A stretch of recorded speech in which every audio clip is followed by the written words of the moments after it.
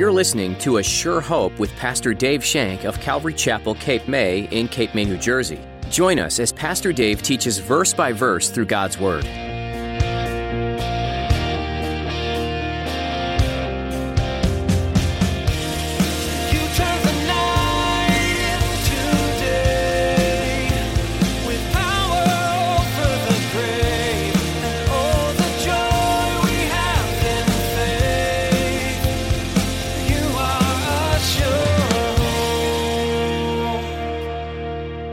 God always looks upon the heart. God knows the hearts of man. You may be failing constantly. I fail every day, sometimes twice a day. If I fail twice a day, I had a good day. Sometimes more than that. You may be struggling with a certain sin in your life. Where's your heart? Is your heart towards God, or are you seeking deliverance from this problem through God? Are you confessing to God, I have this problem, Lord? As we discussed the man on Sunday when he says, Lord, I believe, help my unbelief. Are there areas where you feel like you're failing? As you listen to Pastor Dave today, he'll remind you that it's okay to fail. God knows you. He knows your heart. When you feel like you're falling short, remember, you have a God who loves you and is with you. Give your shortcomings back to Him and let Him lead. Now, here's Pastor Dave in the book of 1 Kings chapter 9 with today's edition of A Sure Hope. You are a sure hope. We are in 1 Kings chapter 9. We will begin there. 1 Kings chapter 9. If you remember, well, we need to pray. Let's pray first. Father God, we thank you, Lord, for this time we have in your word. We thank you, Lord, that you've given us your word, that we can look at it and we can glean from it all that you would like to show us and tell us. We thank you, Lord, that you are a great and mighty and awesome God. You are wonderful to us, and you are just beautiful to us. And so thank you, Lord, and I just thank you, Lord, for your love and your mercy, Father. So I ask, Lord, that you would bless this time in your word, and I ask, Lord, that you would just pour your love out upon us as we look to you, Lord. I thank you, Lord, for those in ministry who work so hard and those who do so many things, Father God. I just love you, Lord, and I just thank you, Father, for all you continue to do here at Calvary Chapel. Bless this time in your word, we pray in Jesus' name. Amen. All right, so at the beginning of Solomon's reign, we read in 1 Kings chapter 3 that the Lord appeared to Solomon. He was making sacrifices at Gibeon, which was where the tabernacle was at the time. And the Lord appeared to Solomon, and he basically asked him one question. Ask me whatever you want. He gave Solomon the permission to ask him whatever he wanted to ask. We had a great study on this. And I posed the question, what would you ask for? If the Lord came to you this evening and spoke to your heart and said, ask me whatever you want, what would you ask for? Solomon asked for wisdom. He asked for wisdom and understanding that he might govern over the people of God. When he asked this request pleased the Lord. It pleased God because Solomon didn't ask for riches. He didn't ask for the life of his enemies. He didn't ask for fame or fortune. He didn't ask for any of that. He asked for wisdom, that he might be the ruler that the Lord would want him to be. I think we can all learn something from this, is that we need to ask God what's on his heart. And what Kathy said is true, that the world would be saved. What a wonderful place it would be if everybody came to the knowledge of Jesus Christ. What a wonderful thing it would be if everybody came to know Christ as Savior. That is certainly on God's list. But when we go before the Lord, we need to, what do you want us to ask for, Lord? The Holy Spirit knows in your heart what you're going to ask beforehand. Solomon asked for wisdom. He asked for understanding. The Lord, in turn, said that because you have asked that you might just have wisdom and understanding, I'm going to give it to you, just as you asked. But I'm also going to give you more than that. I'm going to give you honor and fame and riches in all abundance. So not only did Solomon get this incredible wisdom and understanding, but he got everything else too. And you know where we're going with this. And this is basically right out of Matthew 6. Seek first the kingdom of God. Seek first the kingdom of God and his righteousness, and all these things will be added. And that's what it says. So 24 years have now passed. 24 years have now passed since Solomon had spoken to the Lord. He has completed the temple. It took him 7 years to complete the temple. He has completed his own palace. It took him another 13 years to complete his own palace. So this 20-year building project is over, and the Lord is now appearing unto Solomon, who has gained great fame and stature and notoriety. His fame had gone throughout the world, and people all over the world are coming to him now because of his great wisdom, because it has been talked about everywhere. So as we get to chapter 9, we have to remember that the temple is completed. The dedication has taken place. Solomon has prayed this beautiful prayer that we studied for the people. He prayed to God, and now he's sitting before the Lord, and the Lord is going to appear to him another time. The Lord is going to reappear to Solomon one more time. Let's read verses 1 and 2 in chapter 9. And it came to pass, when Solomon had finished building the house of the Lord and the king's house, and all Solomon's desire which he wanted to do, that the Lord appeared to Solomon the second time, as he had appeared to him at Gibeon. It's interesting now that 24 years had passed and elapsed since Solomon heard from the Lord. 24 years had passed since Solomon had heard from the Lord. Now, I know some of you, if you don't feel like you hear from the Lord every hour, you become schizo. Solomon went 24 years without hearing from the Lord. What can we learn from this? I believe what we can learn from this is there are going to be many times in our lives when God is silent. There are going to be many times in our life when God doesn't reveal something to you. There's going to be many times in our lives when God is silent to your prayers. Although he is answering them, he just might be silent. You know the 3 answers: no, yes, and wait. The one we all love, wait. Sometimes God just doesn't reveal everything to us when we want to know. We're supposed to live by faith. We're supposed to walk by faith, not by sight. We must not get into the habit or the thought that we have to hear from God every day in some new or great revelation or miracle. Abraham went many years between the times he heard from God. And James says that Abraham was a friend of God. So if Abraham was considered God's friend and God only spoke to him sporadically, we're his children. And he continues to speak. But sometimes he speaks sporadically. Sometimes he doesn't speak on an ongoing basis. Look at the book of Acts. Look at all the miracles that happen in the book of Acts. Look at all the wonderful things that happen at the miracles. We get excited about the miracle of Acts, and we read through it, and we go, yeah, I want to see that at our church. Did you know that the book of Acts spanned 38 years? We have it on so many pages in our Bible, and we think it was like every day of the week that these things were happening. The book of Acts spanned 38 years. Listen to what one commentator said about this, and I liked it enough that I want to quote him tonight. Quote, God is interesting in developing us for eternity. To this end, he teaches us to walk by faith and not by sight. He wants us to develop discipline to praise him when we might not feel his presence, to study his word even though we might not experience fresh revelation. God wants to develop you for what he has in store for you. Unquote. I like that. And I think this is why the Lord appeared to Solomon at this time. The work had been completed. Solomon had a task to do. What was Solomon's task? Ruling a nation. Solomon had to get back to the task at hand. He had to be king. He had to go back to work.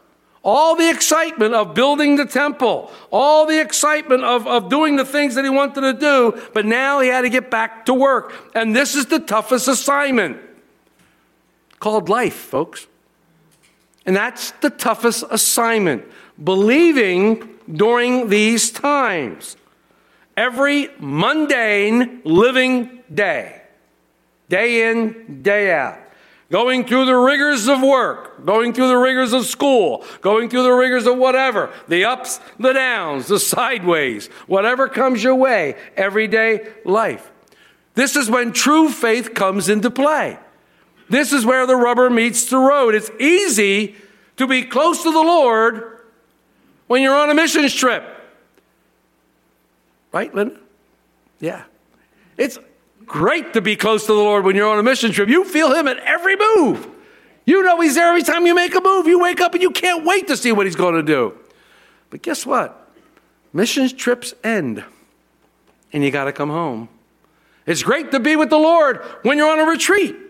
It's great to be with the Lord when you're even maybe on a Sunday morning or on a Saturday or on a Wednesday night when the Lord really speaks to your heart. It's a wonderful, terrific feeling, isn't it? And you can't beat it. It's great.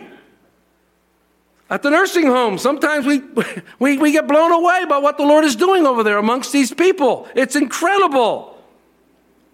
Maybe even during a trial or during affliction, the Lord shows up and he uses you mightily in the midst of that. I see this happening with Renee and Mark. I see the Lord using them mightily in the midst of this horrible affliction, using them incredibly to show God's love and to increase God's word. But then all of a sudden there's a lull in the action. What then? What happens when you come down on the mountaintop? Does that mean we stop believing? No. We continue to believe.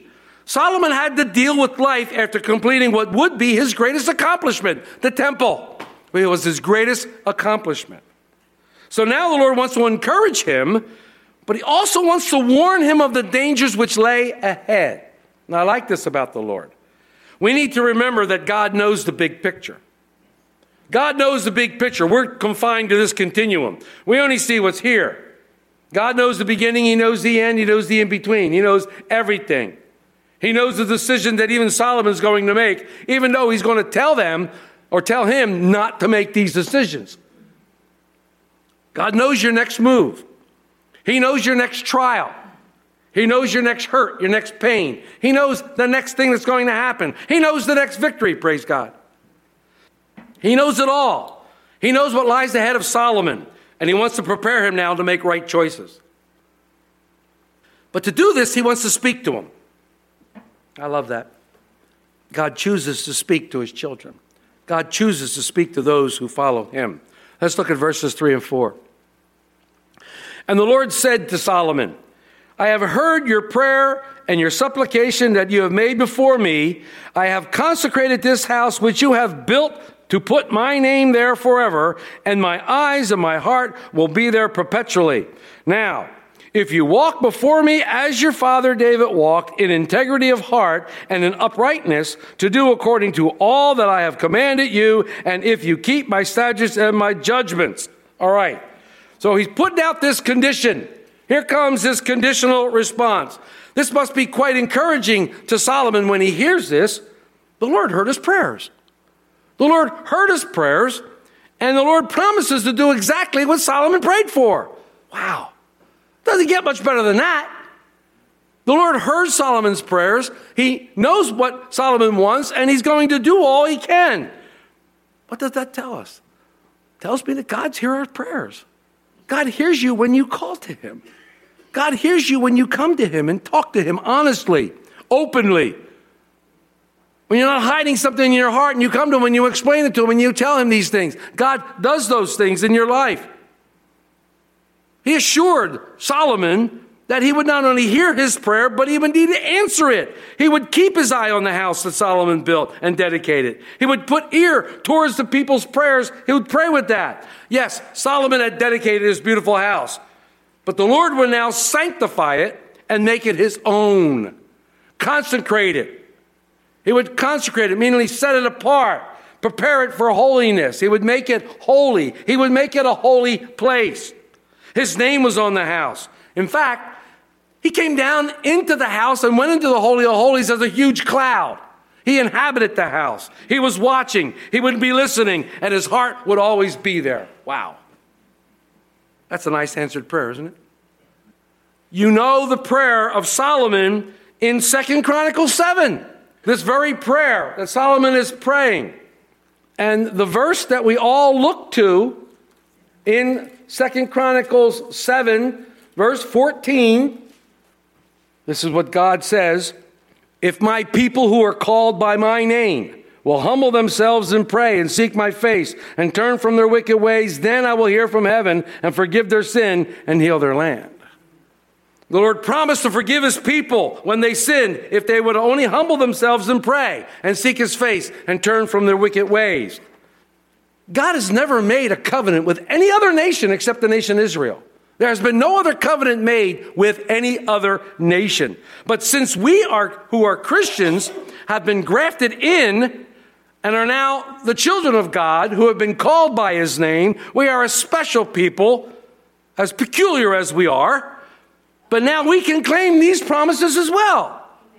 We can claim these promises as well. But I want to bring your attention to a very, very small word with a very, very large meaning.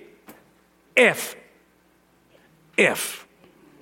This one word makes this promise conditional.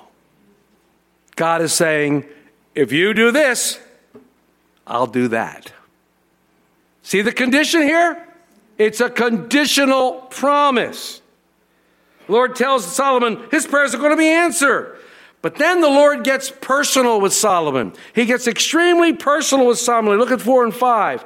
Now, here we are. Look at the second word. Now, if you walk before me as your father David walked, in integrity of heart and in uprightness to do according to all that I have commanded you, and if you keep my statutes and my judgments, then I will establish the throne of your kingdom over Israel forever, as I promised David your father, saying, you shall not fail to have a man on the throne of Israel. If you do this, Solomon, and your people do this, then I will do that. It is a conditional promise. God's answer to Solomon's prayer had a great condition upon it. If Solomon walked before God in obedience and faithfulness, he could expect a blessing in his reign and the reign of his descendants, and the dynasty of David would last forever. The Lord promised to establish Solomon's kingdom if he walked before him with as much of integrity as his father David did. You're not going to question that? You're not going to say, integrity? David? I got two names for you, Bathsheba and Uriah. Adultery with Bathsheba, and he murdered her husband Uriah. And you're telling me he's a man of integrity? I have a hard time with that. But the scripture says if you walk in the integrity of your heart like your father David. What does that tell us? It tells us that David sinned greatly. It also tells us that David paid dearly for those sins that we studied all the way through 2 Samuel. But it also tells us that David's heart was turned towards where? God. His heart was always towards God. The idea of integrity carries with it the idea of blamelessness. It carries the idea of singleness of heart. David wasn't double-minded, nor was he double-hearted. He had one heart, and it was towards God. Yes, he sinned. Yes, he did. You might argue that he was far from blameless, and I would say you're right. But his heart was always turned back to God. He had singleness of mind. He confessed his sin, and God forgave him. Notice that the Lord never mentions David's sin. He never mentions David's sin. He never mentions to Solomon saying, if you walk the way your father did, except for a few bumps and bruises, I will do this. He never even mentions David's sin. Never. And even though David paid dearly for his sins, he did not stop worshiping the Lord. He did not stop serving the Lord. And he did not stop seeking the Lord. David's heart was always towards the Lord God. For God to say to David, about David, he was a man after my own heart. God always looks upon the heart. God knows the hearts of man. You may be failing constantly. I fail every day. Sometimes twice a day. If I fail twice a day, I had a good day. Sometimes more than that. You may be struggling with a certain sin in your life. Where's your heart? Is your heart towards God, or are you seeking deliverance from this problem through God? Are you confessing to God, I have this problem, Lord? As we discussed the man on Sunday when he says, Lord, I believe, help my unbelief. Are you confessing and being open to God? Lord, I really messed up. I need your help. Something in me can't control this. I don't know what to do. Help me, please. Give me the power through your Holy Spirit to do this. Or are you looking for false gods? Money, fame, drugs, alcohol. Are you looking to supplant something into this that's false? Seek God with your whole heart and let nothing come between you and him. Seek him completely. Remember, I told you that at this time in Solomon's life, he was closer than ever before to God. At this time in Solomon's life, he was closer than ever before to God. And after this time, he would start to slide away from God. And the rest of his life would be sliding away from God. He's the closest he can possibly get to God right now. We need to point out another thing. Another thing that we need to point out many, many times throughout Scripture, warnings come to us. God gives us warnings throughout Scripture, through his word. Or you might be listening to a message and all of a sudden a warning comes. And quite often when God speaks this way, we immediately think, oh, he's not speaking to me. That's got to be for somebody else. There's no way he's trying to speak to me about this thing. I don't have this problem. This is one area where I just don't have a problem. But in reality, whenever God speaks to you about any area in your life, you need to listen real carefully. You need to really pay attention to him.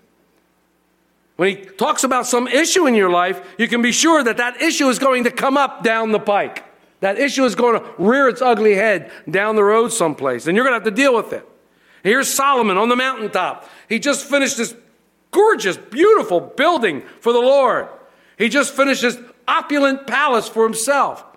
And he's on a mountaintop. He's had a wonderful time. The Lord provided everything. He has served the Lord. He's really, really enjoying himself. He dedicated. Remember the dedication of the temple? What an experience.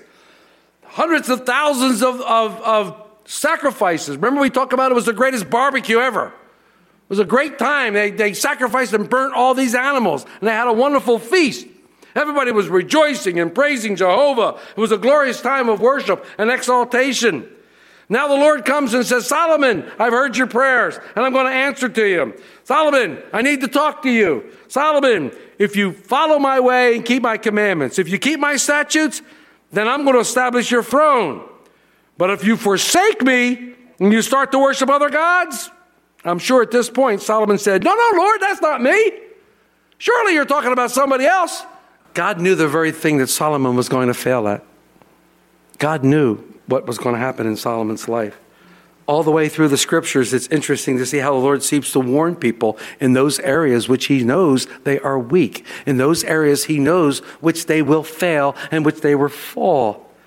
He knows those areas that are going to be tested and tried further down the road. When God answered Solomon's prayer in 1 Kings 8, it was not an unqualified promise to bless the temple in any circumstances. There was a condition on it.